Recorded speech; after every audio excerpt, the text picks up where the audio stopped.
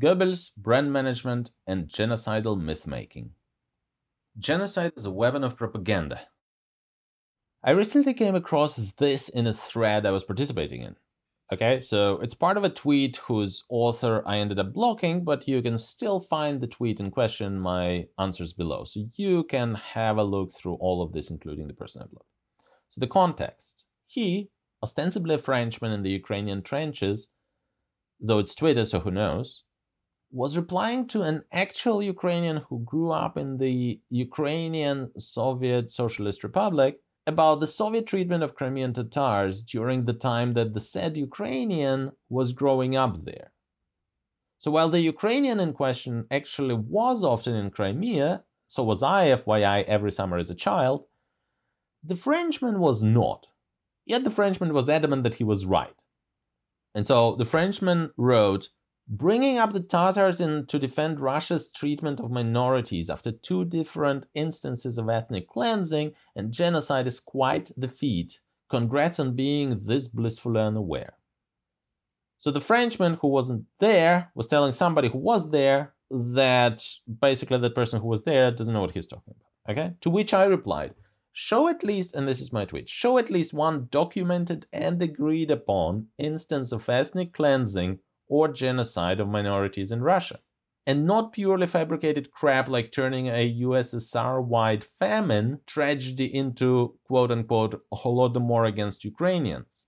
Plus provide historical context for what you think you know.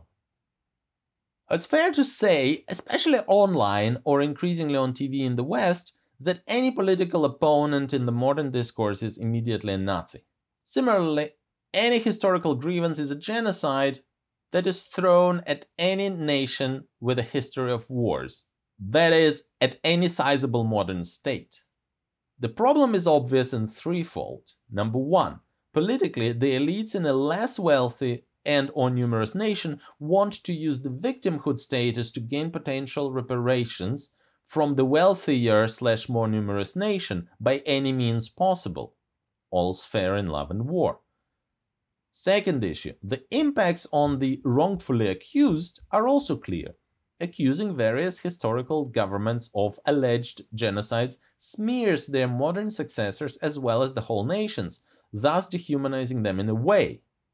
And number three, in turn, overusing such terms as Nazi and genocide cheapens these and diminishes the crimes of the actual Nazis, creates possibilities for denial of actual genocides, such as the Holocaust or the Armenian genocide, and whitewashes the Nazi revival, such as various neo-Nazi movements. I can think of no example more insane than the whitewashing of the Ukrainian Nazi collaborators Bandera and Shukhevych, their organizations OUN, the Organization of Ukrainian Nationalists, and UPA, or UPA, which stands for Українська Повстанська Армія, which in English means Ukrainian Insurgent Army. And their modern Ukrainian equivalents such as Azov, S-14, and the Right Sector, and at the same time bringing out all the decades of smear campaigns against the USSR and Russia, accusing them of multiple genocides. I can think of no example more insane than this. Now, Russophobia deserves its own post, and so do the Ukrainian Nazis, both historical and modern. For now, I'll just look at the genocide accusations against the historical and modern Russias. And now, business games.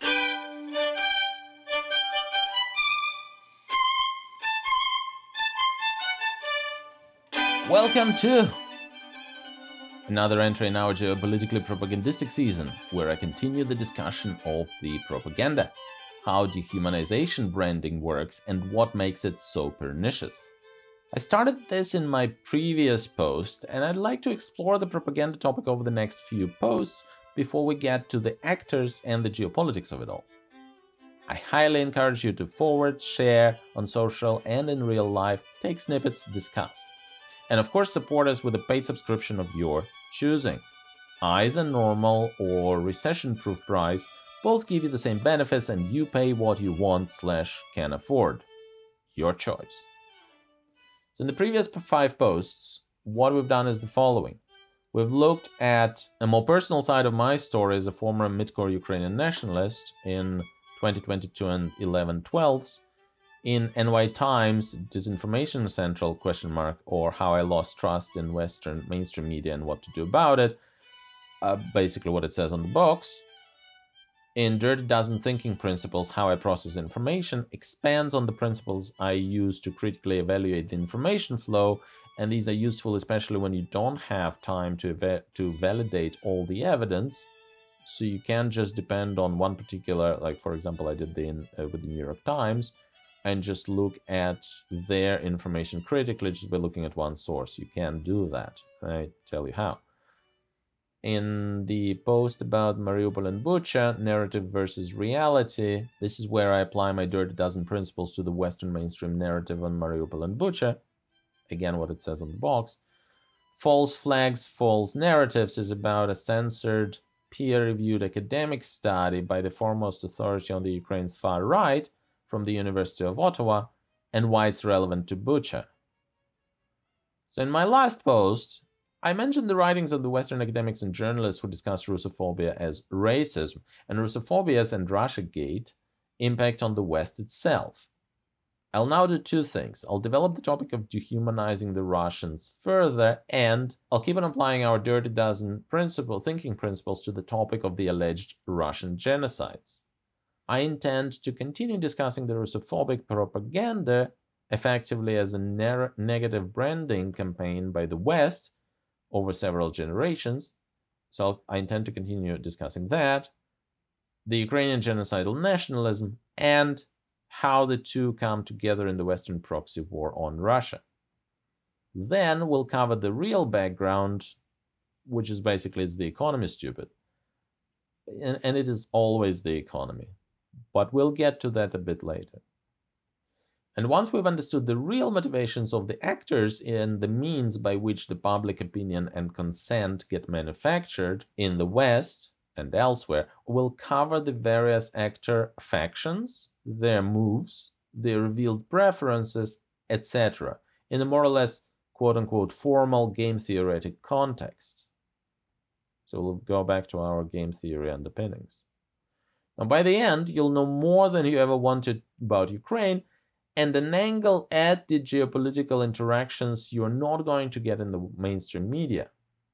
Some alternative sources cover some of it, so I'm going to do it purposefully different so as not to repeat what's out there in exactly the same way.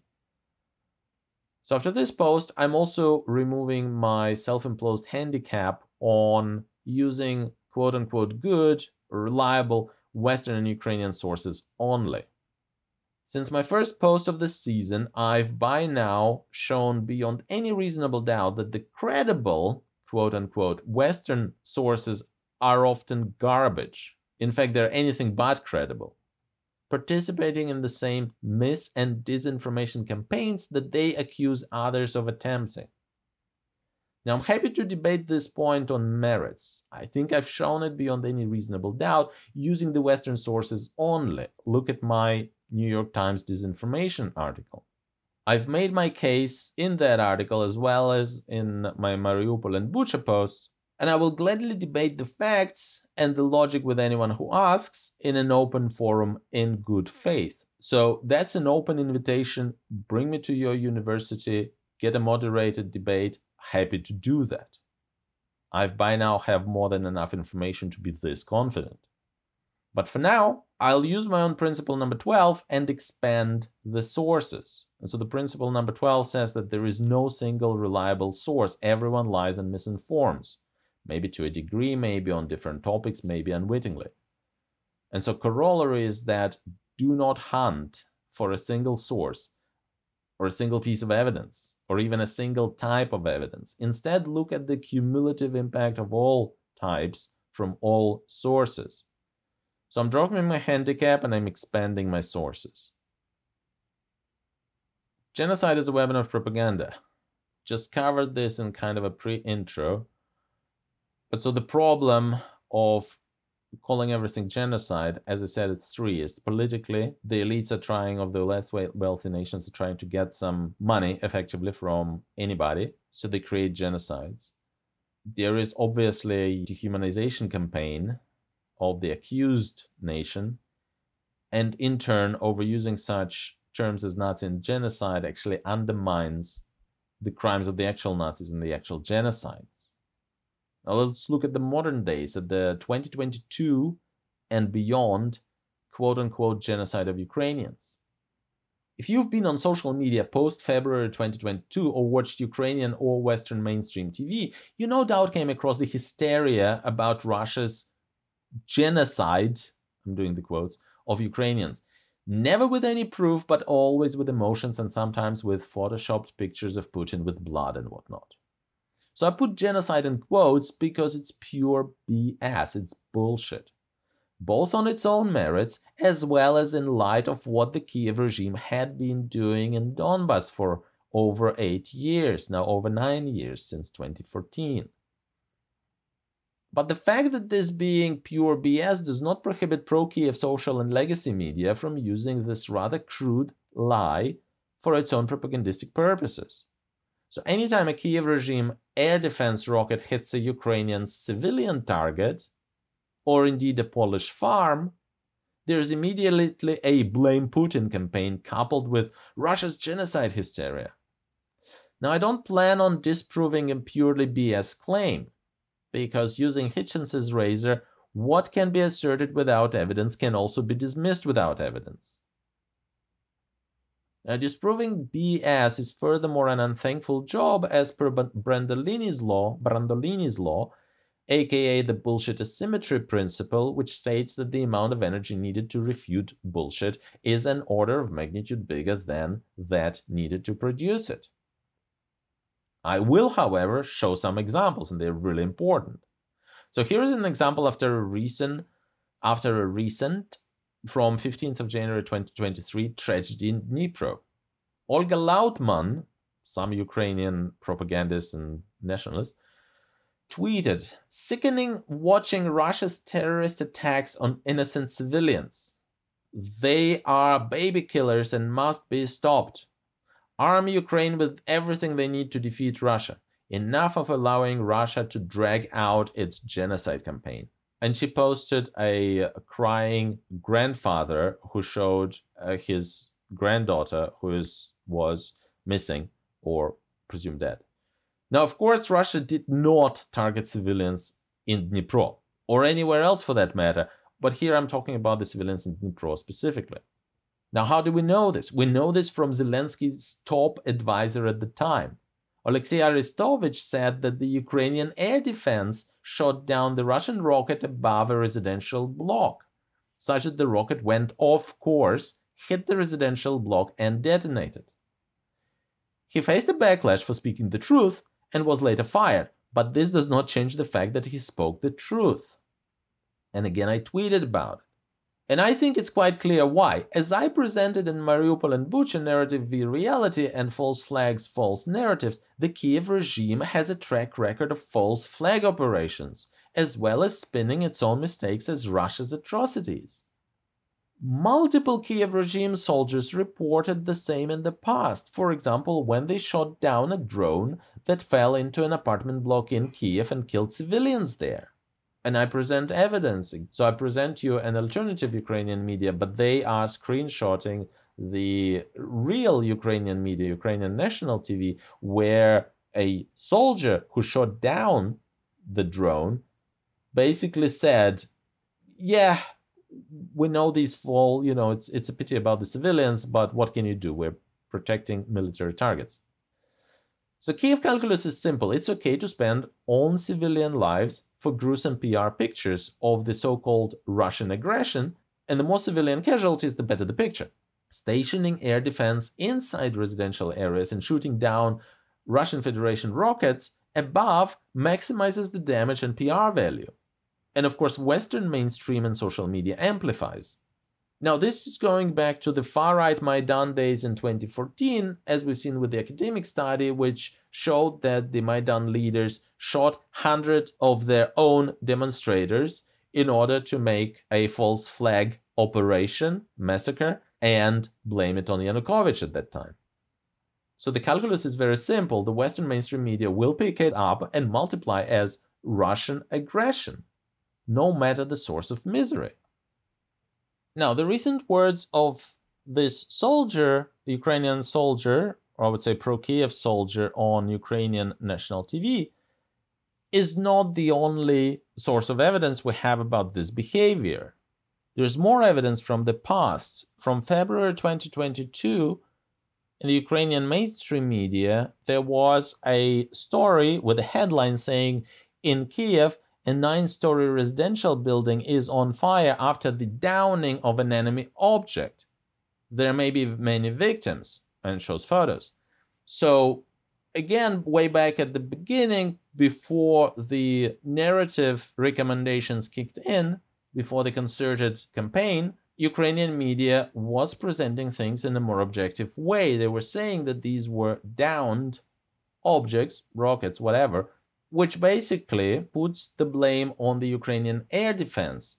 Why are these objects downed above the residential buildings? Why is air defense not some distance outside of the city? And these rockets, the Russian rockets or the drones, would never have fallen onto the Ukrainian civilian buildings if not for the actions of the Ukrainian air defense. That's all admitted. So whatever Arestovich said was true. So we have a situation, we have a number of situations, and they all go back to the Kiev actions, to the pro-Kiev, to the Kiev regime actions, or the pro-Kiev soldiers. We've got Poland, where the Kiev air defense missile flew off course and killed Polish farmers. Pro-Kiev air defense missiles flying off course and hitting residential buildings and killing civilians is a routine situation. Now in Kiev, the rocket and drones that were shot off course of their military courses by the Kiev forces above the residential areas. So we've got the Poland situation, we've got the Kiev situation. They're all documented. We've got the Dnipro situation, again documented and proven. And we've got a multitude of other situations where you can look at those three and you can extrapolate. So it's either the pro-Kiev air defense rocket flying into a civilian area and killing civilians, like in Poland, or it's the Russian rocket and drone which had been shot off their military courses by the Kiev air defense or the pro-Kiev regime air defense, and then they go and fly into the civilian buildings and kill civilians. Or in Dnipro, where Arestovich, at that time the top Zelensky's advisor, basically admitted that no, it was us, we shot the rocket off course. So all cases of civilian casualties resulting directly from the actions of the pro-Kiev forces, and yet in all cases Russia was immediately blamed. Here's some more entries in something that I call the genocide marketing campaign. By the anonymous operations and on, Russia should never again be allowed to hold the planet hostage so they can commit genocide. They do not deserve the responsibility of owning weapons of mass destruction, WMDs. And then we have more, including calling Peter the Great, Catherine the Great, and Stalin as those who genocide Ukrainians. Now, they didn't. None of them. Neither Peter the Great, nor Catherine the Great, nor Stalin genocided Ukrainians. That's pure bullshit. But in such Russia bad hysteria, no evidence is ever needed. And notice the clearly racist language of blaming not only Putin as executing a genocide, but also that all Russians are like that. So we'll get to Stalin in a second, but because of the Holodomor discussion. But here's a tweet from somebody called Dr. Anna Pirate, MD, who claims to be Ukrainian. And what she's doing, she's presenting a snippet from a Russian TV, which it is completely out of context. She's misrepresenting it. And what she says is that the Russian TV listing all people who genocide Ukrainians as solution to current quote-unquote problem. They want to say, quote, final solution, but use codes like Stalin. And this is pure garbage. And then she says, 7 million Ukrainians murdered in 1 year. Again, pure fucking garbage. She continues, this is not Putin, you see. This is Russia. These are Russians. All are guilty. All. all caps, full stop. So that's a hysteria from Dr. Anna Pirot, medical doctor, a Ukrainian living in the West, apparently, from her bio. And here's another case accusing a reporter of, quote, participating in genocide. Again, clearly an insane claim, but again, no evidence is needed. And so DefMon, at DefMon3, whoever the hell that guy is, says, in Russia you get a medal if you fuck up. Quote-unquote special correspondent Sasha Kotz received a medal for participating in a genocide. In my book, this means he is an enemy combatant. And then he shows basically a military correspondent, Sasha Kotz, receiving a medal. For what? For participating in genocide. No evidence. None is needed. Goebbels' propaganda rules and brand management. Okay, these claims of the Russia's quote-unquote genocide are so numerous that I draw two immediate conclusions. Conclusion number one, this is a form of negative marketing, even a branding campaign, where if multiple people and TV channels talk of something as genocide, it will then be branded as such and people will start relating to this branding as something known, quote-unquote. So even subconsciously. In fact, especially subconsciously. So that's one conclusion. Number two conclusion is these blunt lies are evidently so powerful, I immediately want to know why. Now I'm going to throw some credentials at you. Okay, ready? I studied brand management at Melbourne Business School in an intensive course with Mark Ritson.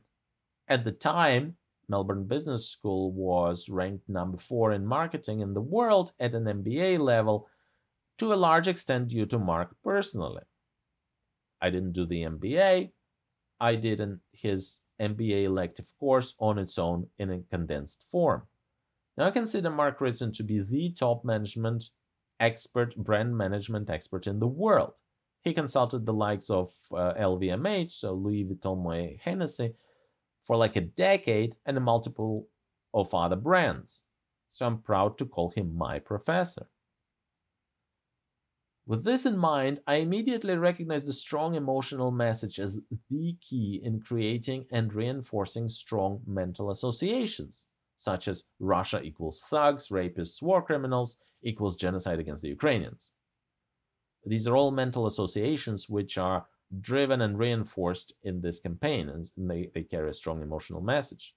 And these mental associations are there to build a clear brand image in the minds of the consumers of the news, in this case. And consumers are you. Because what's a brand?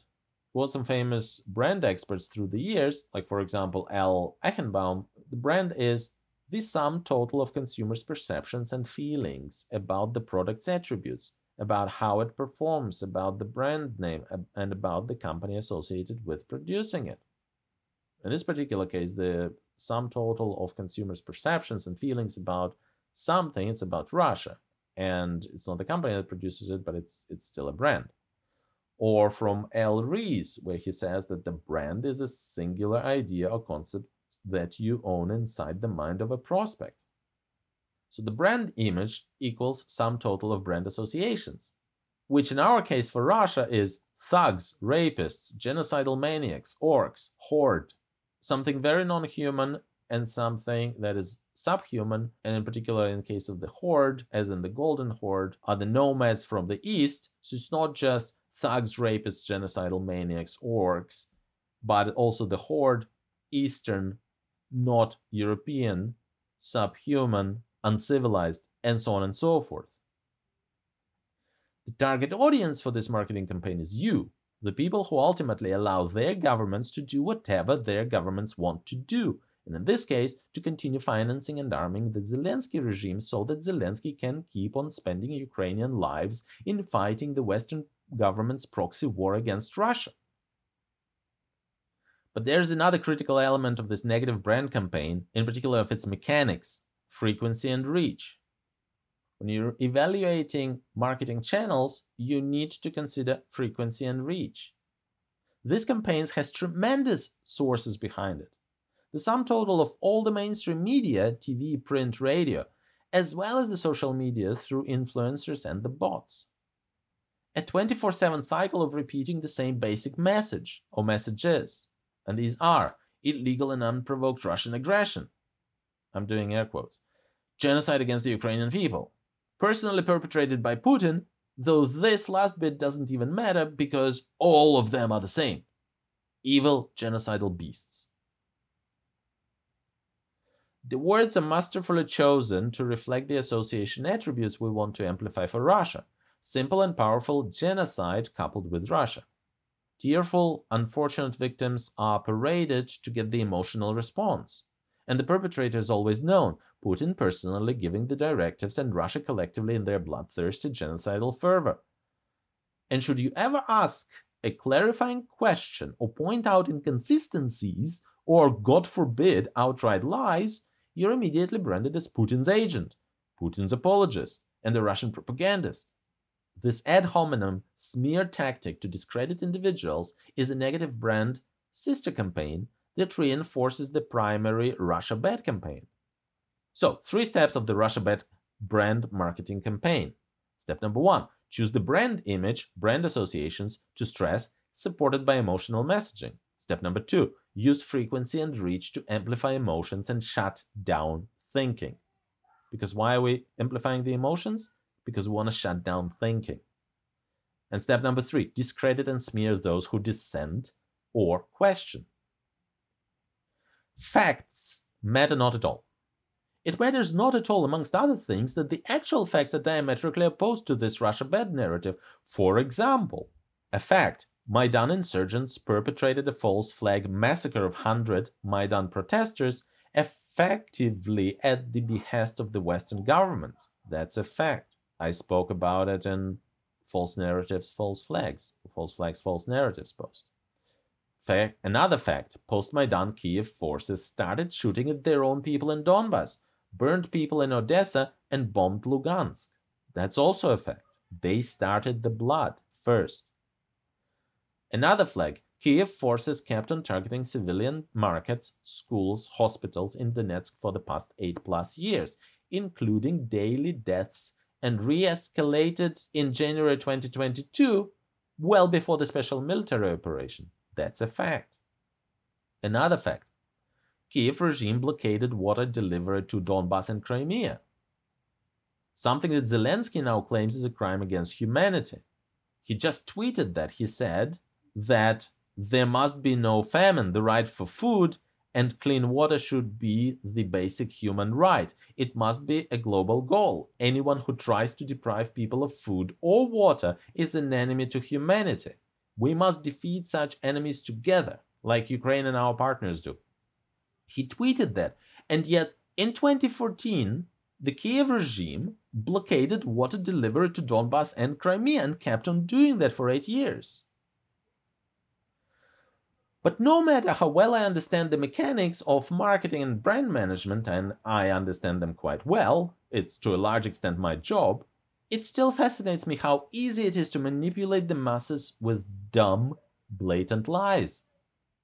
Which brings me to Goebbels, a master propagandist and smear campaigner, a tremendous user of PR. A despicable human being, yes, but a master marketer. Goebbels was one of the best. Of Goebbels, English historian Hugh Trevor Roper wrote the following. Often he laid down his general rules. The fundamental principle of all propaganda, he declared, was the repetition of effective arguments. But those arguments must not be too refined. There was no point in seeking to convert the intellectuals. For intellectuals would never be converted and would anyway always yield to the stronger, and this will always be the man in the street. Arguments must therefore be crude, clear, and forcible, and appeal to emotions and instincts, not to the intellect. Truth was unimportant and entirely subordinate to the tactics and psychology, but convenient lies, or poetic truth as he once called them, must always be made credible. That's what the English historian Hugh Trevor Roper wrote about Goebbels. Notice that the arguments must be crude, clear, and forcible, and appeal to emotions and instincts, not to the intellect. So I guess my befuddlement, my naivete even, stemmed from 2 points. Point number 1, the fact that I've been taught not to lie, including in the brand management. And point number 2, the fact that I prioritize critical thinking and analysis in this particular matter, which makes me clearly not the target audience for this, according to Goebbels. In other words, my error was the surprise itself, because this works not despite the fact that these lies are dumb, but precisely because they're dumb. And by the way, I do not claim to be this uber rational person. I'm not at all inoculated against all emotional messaging. Just like any human being, I'm often susceptible to this type of marketing.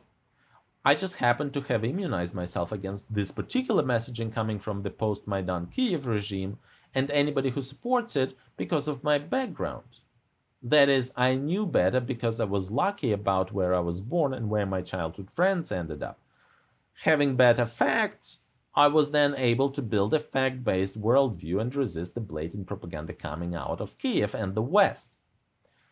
As you can see, Goebbels' propaganda rules are nothing other than a recipe for an uber-successful brand campaign, but furthermore, unencumbered by truth.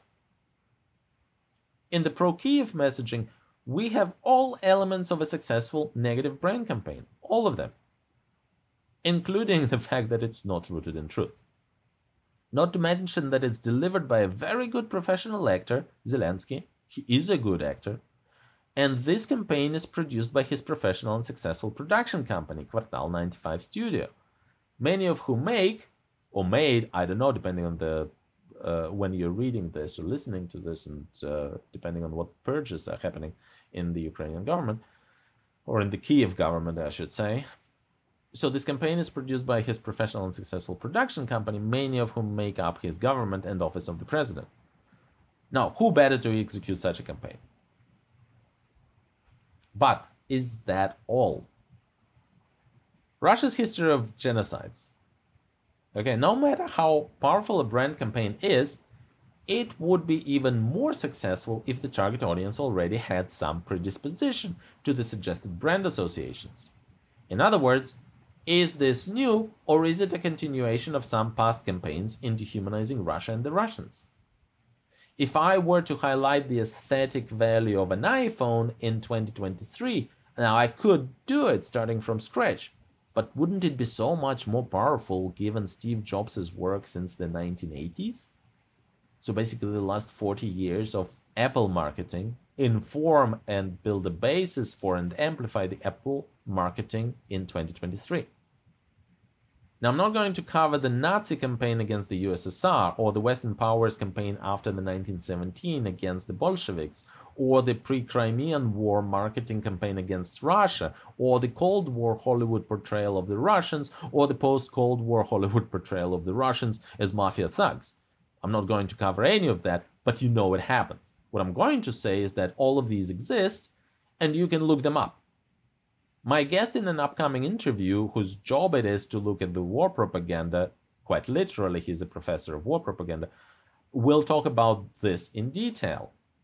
I'm just going to make a simple statement, and the simple statement is, large swaths of the Western population eagerly believe the genocide claims from the Zelensky/Kiev regime, not only because it's well produced, but exactly because they're susceptible to Russia bad messaging due to decades, generations long anti-Russia PR. So the new consumer's logic is fairly straightforward. Russia's genocide of Ukrainians checks out because Russia is bad. We know it's bad, we've learned it at school, we see it in the movies, they perpetrated genocides in the past, also against Ukrainians, and they messed in our democracy by giving us Trump and Brexit. So it feels about right. I believe this. This is the narrative that each person, especially not thinking, is having in their head when looking at this. And the reason that most people are not thinking, not because they're idiots, it's just simply because Russia is not top of anybody's mind. Everybody has their own jobs, their own families to look after, so they will not spend mental energy into thinking a lot about a particular geopolitical conflict, especially halfway around the world. And because the Hollywood and the politicians and the media are all saying the same thing, it's easy to believe that. Checks out, Russia's bad because Russia is bad. It's always been bad. So I wanted to look at the Russia's genocides history to see if the facts make sense. In particular, I wanted to use my dozen principles for processing information and apply these to two historical genocide accusations thrown at Russia. Now, I was born in the USSR and have no interest in defending 200-year-old alleged crimes of the Russian Empire, as I'm anti-imperialist by nature. At the same time, I have my reasons to believe that the Russian Empire was more humane than its Western European counterparts, even 200 years ago. So let's have a look. Of course, we must start with the definition, so let's do that. UN definition of genocide is given as, and I read verbatim, in the present convention, genocide means any of the following acts committed with the intent to destroy in whole or in part a national, ethnical, racial, or religious group as such, and gives 5 points of how this could happen. Point number 1, killing members of the group. Point number 2, causing serious bodily or mental harm to members of the group. Point number 3, deliberately inflicting on the group conditions of life calculated to bring about its physical destruction in whole or in part. Number 4, imposing measures intended to prevent births within the group. Number 5, forcibly transferring children of the group to another group. So intent is the key. Now, the Holocaust is clearly a genocide. That's undeniable. There was clear documented intent to wipe out people of a particular race. Now, let's look at several examples thrown at the historical Russias. Example number 1, Circassian genocide.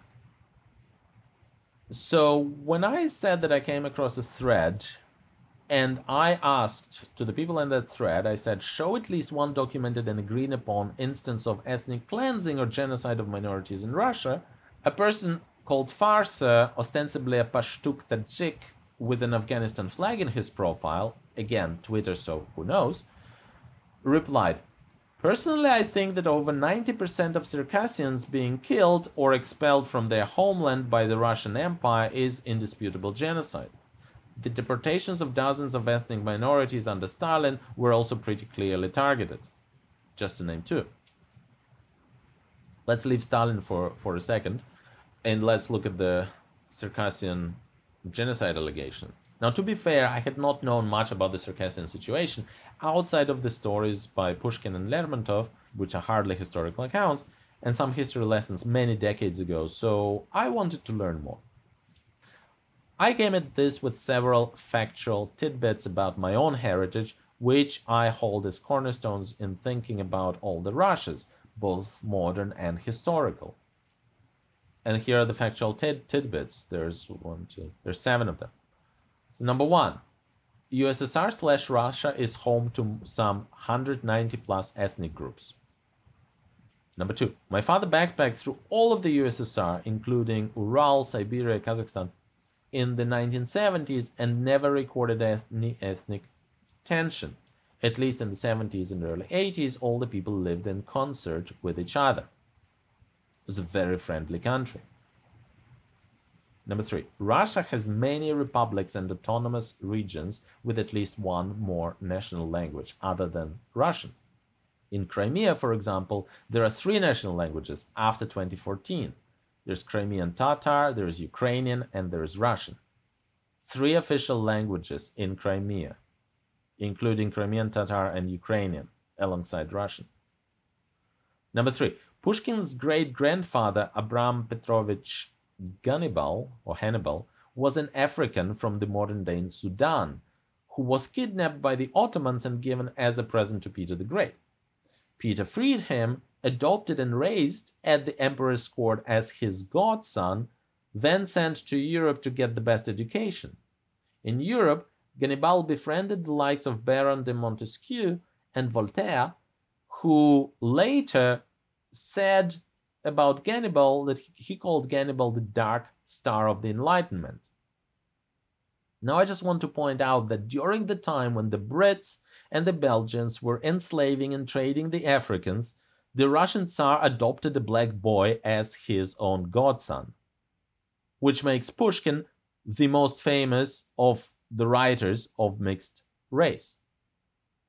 Another point, while the Russian imperial court had many foreigners / non-Russians, the top of the communist leadership probably had an even larger amount of non-Russians. So Stalin was Georgian, and so was Beria. Brezhnev and Chernenko were Ukrainians. Gorbachev had Ukrainian maternal grandparents with whom he'd spent parts of his childhood.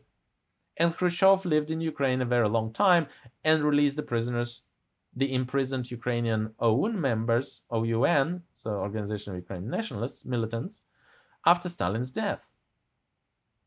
Another tidbit, growing up in Ukraine in the 80s, we'd learn a lot about the cultures of all the other republics, starting with fairy tales as the cornerstone of any culture.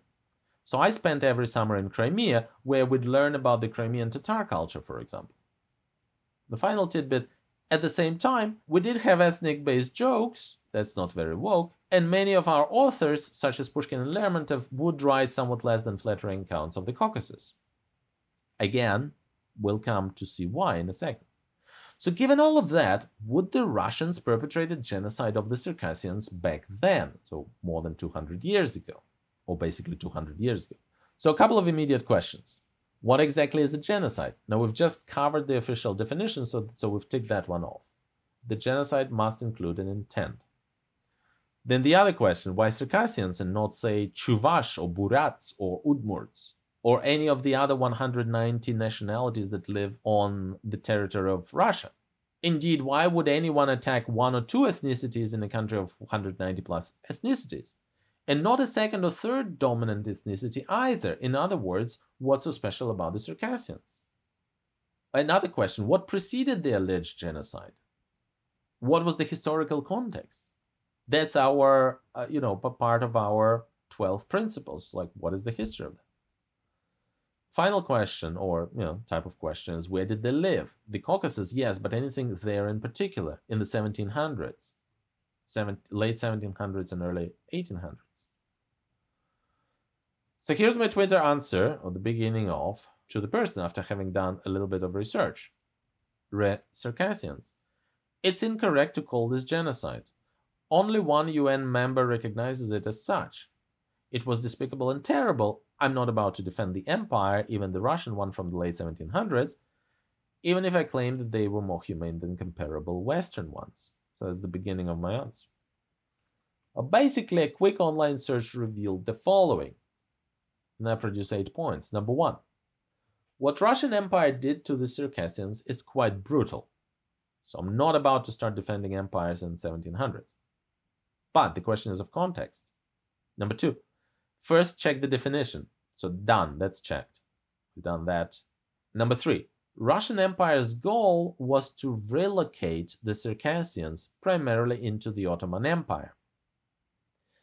This expulsion goal was mostly achieved. Several million Circassians live on the territory of the modern-day Turkey. There are some Circassians that live in Russia. This was done brutally and bluntly, but the intent was not to exterminate a group of people, though many did perish. So by definition, it cannot have been genocide. It was brutal and blunt. You could consider it despicable. But again, not an extermination, but expulsion. Nonetheless, why did expansion even have to be the goal? What's so specific about the Circassian situation that the Russian Empire, of all the nationalities that make up Russian Empire, including at the court, why did they make that a goal? Number 4. A bit more digging revealed that the Circassians used to be predominantly Christian and friendly to Russia, but whose elites were influenced to convert to Islam by the Ottoman Empire, with the specific goal to fight the Russian Empire. Now, this is a major alarm bell in this story. One also needs to realize that both the Georgians and the Armenians who live in the region are Christian, and there is no allegation of genocide by the Russians against either. In fact, there is an Armenian genocide perpetrated by Turkey in the early 20th century especially, so we know that.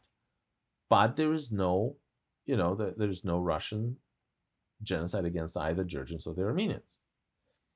Azerbaijani are Muslim, and again, there is no genocide allegations by them against the Russians either.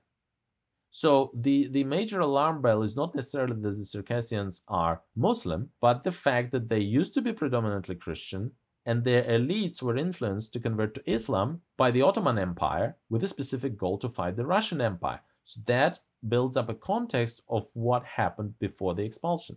Number 5. Knowing a bit about the Russo-Ottoman wars of the late 1700s on the Balkans and around the Black Sea, the situation and context becomes very clear. Circassians simply got screwed and ground down in the gears of the imperialistic wars. The Ottomans managed to convince the elites to convert to Islam to use the Circassians as a bulwark against the Russian Empire, and the latter brutally quelled this would-be resistance, albeit with massive casualties and over 100 years. The alternative for the Circassians was to keep Christianity and develop friendly relations with Russia, insofar as friendship with an empire is possible. So again, empire is not whitewashing them. But the real alternative was likely joining the empire. After all, the Cossack Hetmanate under Bogdan Khmelnytsky asked the Russian Tsar for protection against the Polish and the Ottomans, and thus integrated the Hetmanate into the Russian Tsardom some 100 years prior. So that happened. Bogdan Khmelnytsky, the #1 most famous Ukrainian hero, asked Russian Tsar for protection and integrated the Hetmanate, the Cossack Hetmanate, into the Russian Empire. Such examples of forks in the road are abound throughout history, especially of certain ethnicities getting influenced by faraway empires and getting screwed, including Ukraine. Number 6.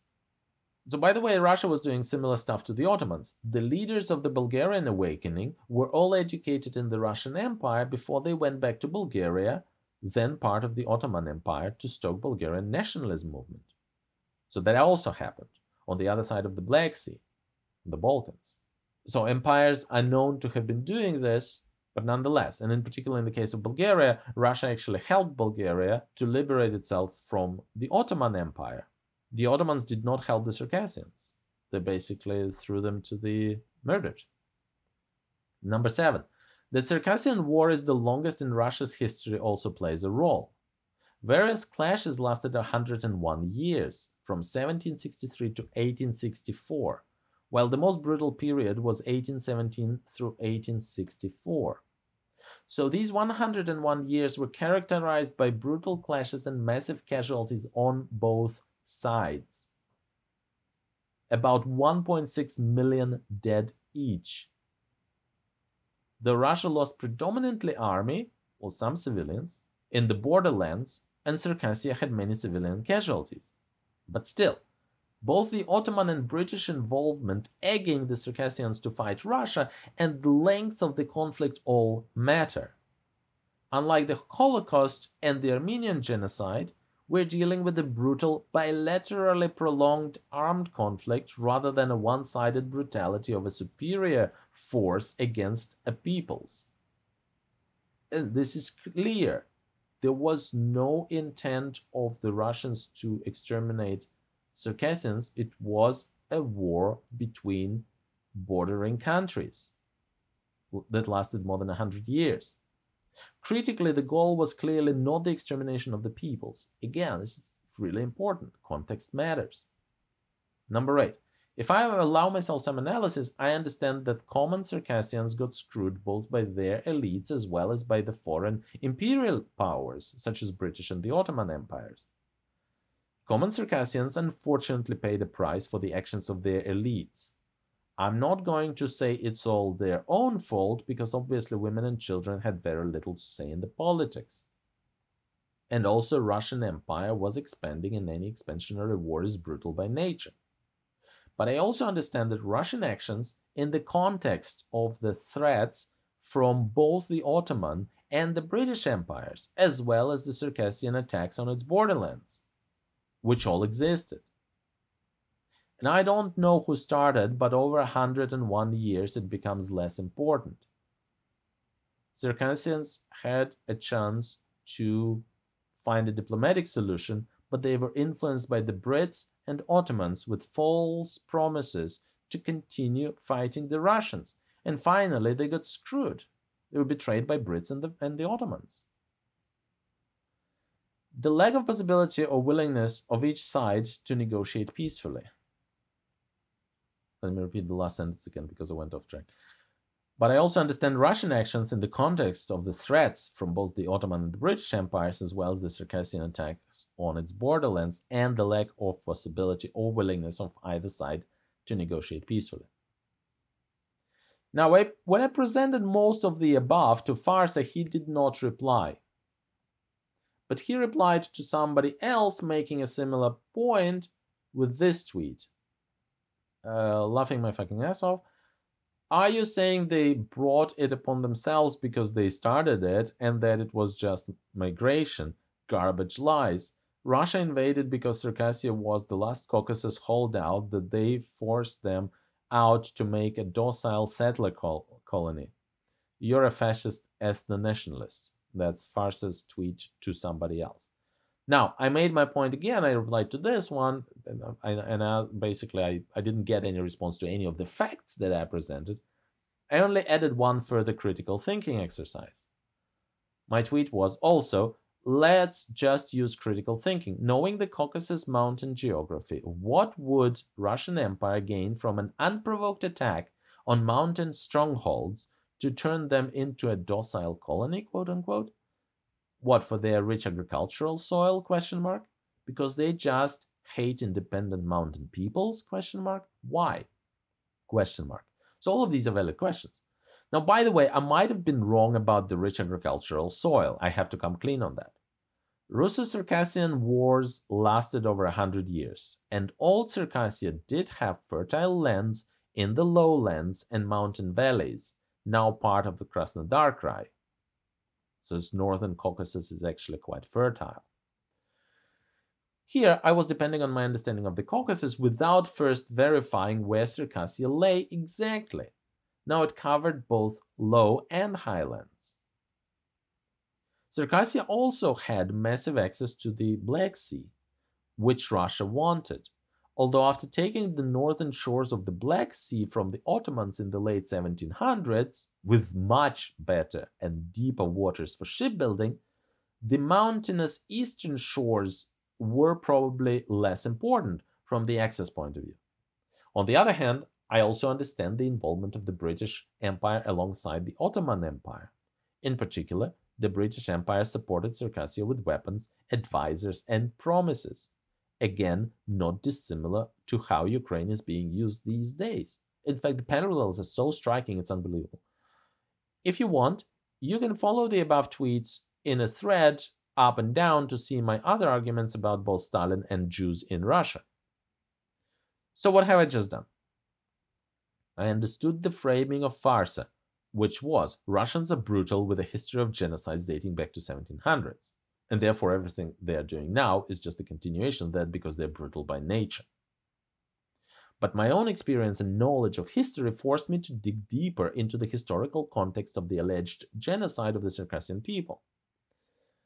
Critically, furthermore, using my principle of assume rational explanation for actions and beware absolute evil explanations made me immediately wary of genocidal Russians treat minorities badly comments, which is also just objectively not true. Using some of the principles I enumerated in my Dirty Dozen thinking principles of how I process information, I was able to reconstruct the historical context for the forced expulsion of the Circassians from the Russian Empire to the territory of the Ottoman Empire.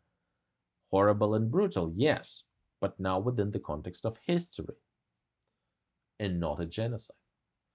The principles I used were looking at what preceded, What was the historical context of conflicts, Russian Empire versus Ottoman Empire? How the local behavior in the part of the Caucasus related to this, the geography of the Caucasus, to disband the myth of the docile colony, who benefited from what actions, involvement of foreign forces, the Ottomans and the British, asking under what circumstances would this be true. So all these principles.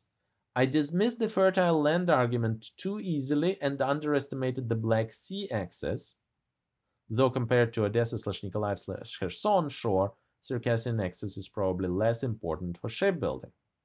I dismissed these too easily, but I also underestimated the British Empire involvement. So on balance, I think my quick and dirty 5-minute reading into the Circassian genocide, heavy quotes, was good enough to grasp the situation. The questions to pose costs very little effort. Finding answers requires a bit more, but can still be done relatively fast. I'm now also much better positioned to handle any argument along the lines of Russians want to genocide XYZ because they have a history of genocides, because Russia brutal, because Russia bad. So my point is, by applying the critical thinking principles and looking at the history and reconstructing the cause-effect chains, you can understand the situation much better. Not fall to the knee-jerk reaction, so somebody's just bad because they are, because of course they are. Holodomor as the National Foundation myth. The fourth Saturday of November is a Holodomor Memorial Day in Ukraine. Holodomor relates to the famine of 1932-1933 and is recognized as a genocide against the Ukrainian people in Ukraine and several other states. It is also the most egregious abuse of the concept of genocide as a political weapon against both the USSR and, even more so, ironically, against the modern-day Russia. Let's follow our principles. Number 1. Fact. There was a USSR-wide famine in 1930-1933 with 5.7 to 8.7 million estimated deaths. Question. Was it man-made? And another question, was it targeted against Ukrainians? Point number 2. Geographical extent of the famine included Ukraine, 3.9 million dead, Northern Caucasus, Volga region, Kazakhstan, 1.3 million, the South Urals, and West Siberia. Russia's deaths estimated at 3.3 million. So purely on the geographical basis alone, I fail to understand how a USSR-wide humanitarian catastrophe that covered Ural, Siberia, Northern Caucasus, Kazakhstan, and Volga region, how can such a catastrophe ever be misconstrued as a genocide against Ukrainians? It just makes no sense. So this should be enough to debunk the Ukrainian Holodomor genocide myth, honestly, full stop. This is enough. It's bullshit. It's pure bullshit. And it flies into the face of anything, and it's easily debunkable. Geographically, anything that includes West Siberia, South Ural, Kazakhstan, Northern Caucasus, Volga region, and Ukraine cannot be, just in no way can it be a genocide against Ukrainians. That's full stop. But we can dig deeper. Point number 3. Historically, there had been many droughts and famines in both the Tsarist Russia and the USSR in the late 19th, early 20th centuries. For example, 1891 to 1892 along Volga River, then Urals and Ukraine, in 1899 in Volga region, mainly Samara. Golubyov and Dronin published a report at the Center of Environmental Systems Research, Kassel, Germany, titled Geography of Droughts and Food Problems in Russia, 1900 to 2000, where they give a list of the following droughts by geography. Central, 1920, 1924, 1936, 1946, 1984. Southern, 1901, 1906, 1921, 1939, 1948, 1995. Eastern, 1911, 1931. Mass famines after 1900 were reported in the 1920s and 1930s in the areas affected by drought, the last famine in 1946. For reference, there were famines in similar years also in other parts of the world, notably China, with drought being a major factor in almost all Chinese famines. There was a famine in China between 1898 and 1901, in 1906-1907 due to floods, in 1920-1921, 1928-1930, 1936-1937, 1942-43. So learning, bad weather happened regularly in the grain-producing regions of Russia, which led to occasional famines regardless of what regime was at the helm. But bad weather turns into famines when a country has low productivity and other issues in the agricultural sector, and something that was true as the legacy of Tsarist Russia.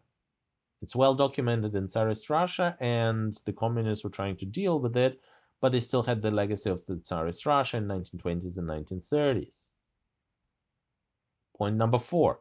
Most historians seem to agree on there being human factors in the Soviet famine. These factors come in two forms: unintended consequences of the reforms and modernization during the transitional period, and sabotage. Actually, sabotage and environmental terrorism is itself an unintended consequence of the reforms. During the collectivization and the battle with the wealthy farmers known as kulaks, kulaks murdered their own cattle and hid bread and grains rather than give these up to the government for feeding of the workers in the cities. The grains and bread hidden in the ground went stale and developed fungus, which then led to disease and deaths from poisoning. And of course, mass culling of cattle obviously led to wasted meat and meat shortages. This type of sabotage was not small. It was a major contributing factor to the famine. This is an application of Hanlon's razor and the avoid absolute evil explanations principle. Incompetence and unintended consequences via sabotage seem like much more plausible explanations of the famine than Stalin bad. But let's look at the motivations. Point number 5. Would Stalin and the Soviet government benefit from instituting a famine, a genocide of its own people, or food terror? If so, under what conditions? Well, this seems highly unlikely. Stalin wanted to reform the outdated Tsarist Russia economy and industry to modernize, to benefit the workers and the peasants. Yes, at the expense of the 1%ers of the capitalist class.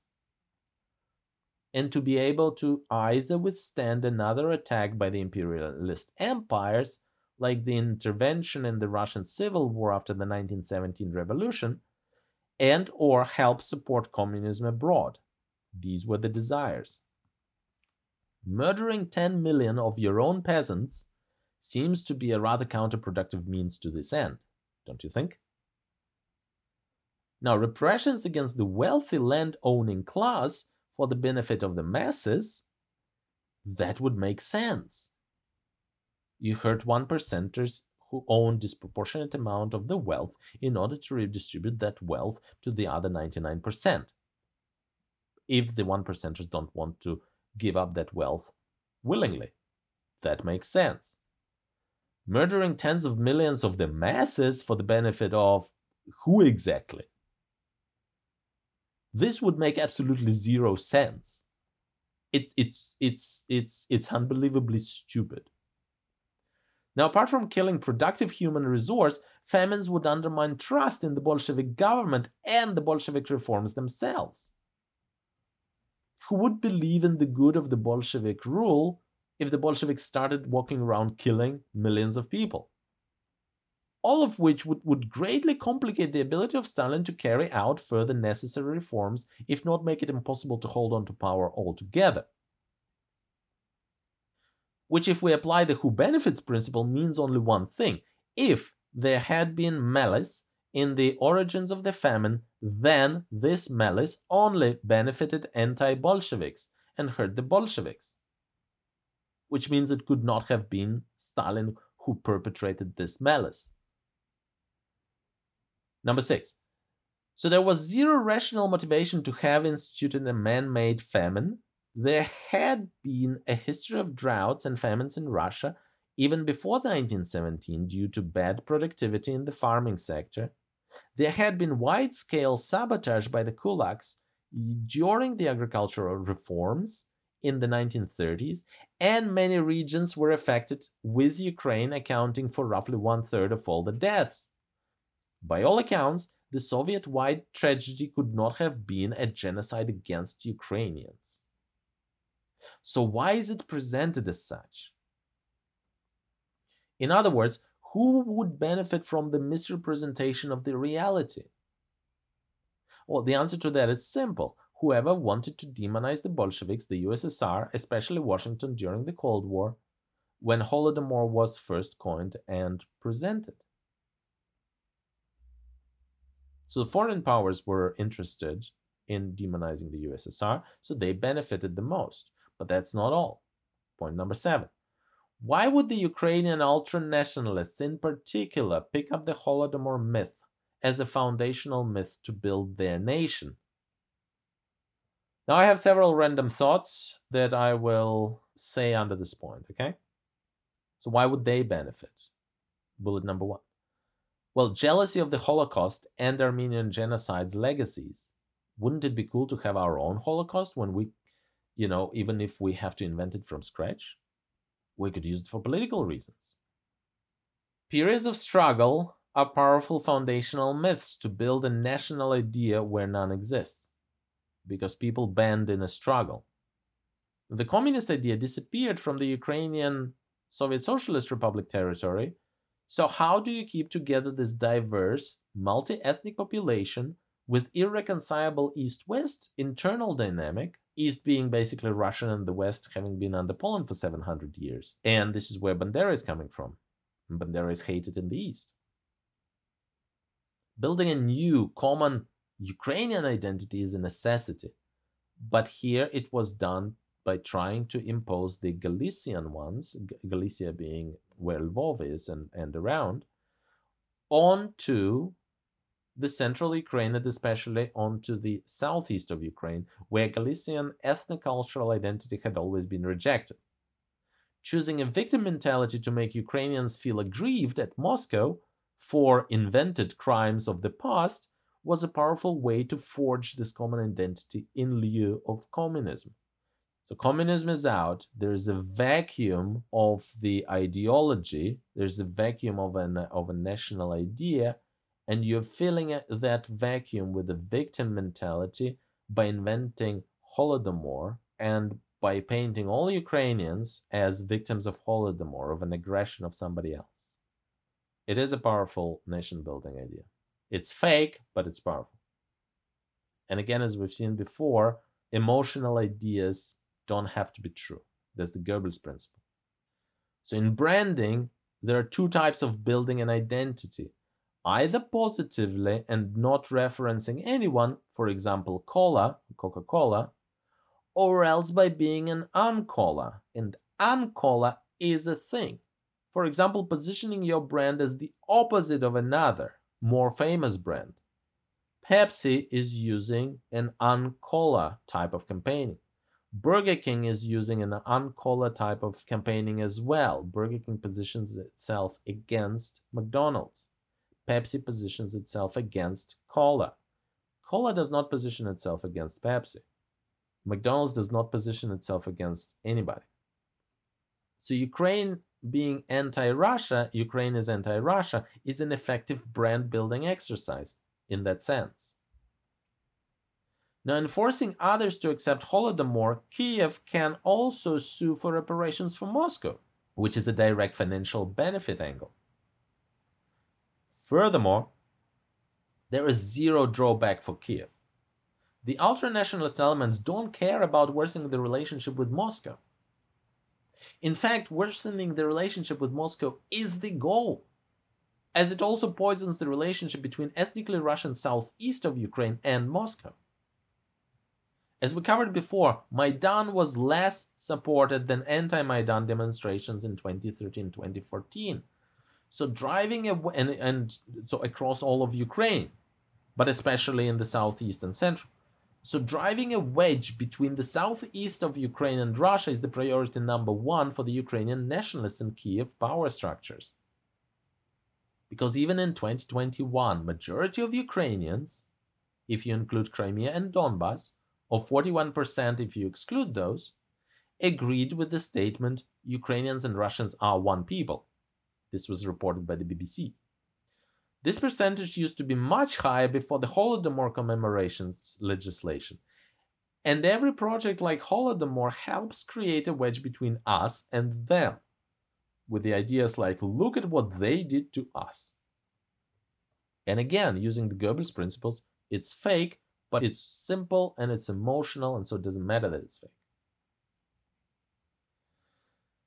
So this will be, by the way, the last time I use predominantly Western sources for support. I've done enough to show how to use critical thinking, logic, and game theory principles to analyze information for veracity. And I've been doing this solely on the example of the trusted, heavy quotes, Western and Ukrainian mainstream sources. And I showed beyond any reasonable doubt, in my opinion, that the Western sources are not that trusted in reality. They shouldn't be that trusted. Therefore, I'm removing my own self-imposed handicap on the sources, and I'll be from now on quoting independent and Russian sources I consider reliable. It's not to say that I'll be quoting all sources, because I don't consider any source particularly reliable, but I'll be quoting multiple sources using my own principle. As such, here are some sources on the Holodomor myth, which you can read in Russian, or you can use your browser's translation function if needed. And there are multiple well-researched, well-argued sources about who benefits from Holodomor, how this came about. Basically, it's a negative marketing campaign against Russia, targeting Russia, and it grew out of the Cold War marketing campaign against the Soviet Union. So they're all in Russian. I put the links in the text version of this. Final thoughts. So, what have we shown? 6 points. Number 1, Russia Bad is an exceptionally well-executed negative brand-building campaign, or to be precise, the latest in a long sequence of such campaigns that go back decades, even generations, sometimes hundreds of years, and I'm talking about the Crimean War. Number 2, this negative brand campaign uses the principles of Goebbels when it comes to the truth. That is, it's built on pure lies. Half-truths in some cases, but also it uses pure lies. Number 3, Western media, both traditional and social, offers a 24/7 marketing channel with massive reach, supporting the Russia Bad PR campaign and the sister campaign in smearing anyone who dissents. Number 4, all of this is furthermore enabled through decades of Russia Bad indoctrination through Hollywood, education, mass media, including hoaxes like Russiagate, Russia in Syria, war crimes, mass rapes, and genocides. Number 5, the 2 most prominent genocide accusations, Circassian and Holodomor, turn out to have been no genocides at all, even after a little investigation. Circassian forced exodus was an outcome of a 100-year war within a complex geopolitical and religious setting where extermination was decidedly not the goal, and Holodomor was a pure fabrication, a subversion of the USSR-wide tragedy, a famine where many Soviet people perished, and in which Ukrainians were a sizable but a minority. And number 6, genocide accusations, especially that of Holodomor, are purposefully a political propaganda/negative brand association tool which has concrete goals, such as smear and dehumanize Russia, previously the USSR, build Ukrainian hatred of Russia, even in the ethnically Russian southeast of Ukraine, and build Ukrainian identity via invented trauma. Now, what you do with this information is up to you. I would recommend writing to your local newspaper and writing to your local political representative and also talking on social about it. Now, I've tried to do both of these, or all of these, and this blog is another channel. Now, remember my dual purpose. Number one, to share my thinking tools for you to use. You don't have to arrive at my conclusions. And number two, to find realistic solutions to conflicts. If you take the second, do we really think that demonizing Russia is a great idea? A country with some 140 plus million people and the largest and most advanced nuclear arsenal. I think demonizing Russia is beyond dumb as far as the world peace is concerned. Now, I might have been even fine with it if it were deserved. But no matter where I look, I only come to the same conclusion. Russia and Putin demonization is nothing other than a Goebbels-style propaganda exercise, not rooted in any reality whatsoever. Now, it's fake news not because I want it to be, but it's objectively and demonstrably fake, based on evidence. And remember, up till now, I've only used the reliable quote-unquote Western and Ukrainian mainstream media sources, academic articles, and other such material. That is zero Russian propaganda. Now, I'm removing this self-imposed handicap, but up till now it's been true. So, why is this Russia bad PR campaign run? That is, what's the benefit for the West from running it? We'll look at this question in one of our next installments, but the short answer is simple. It's the economy, stupid. Thank you for listening. Subscribe, share, give us some money if you feel like supporting independent analytic work. Thank you, AI.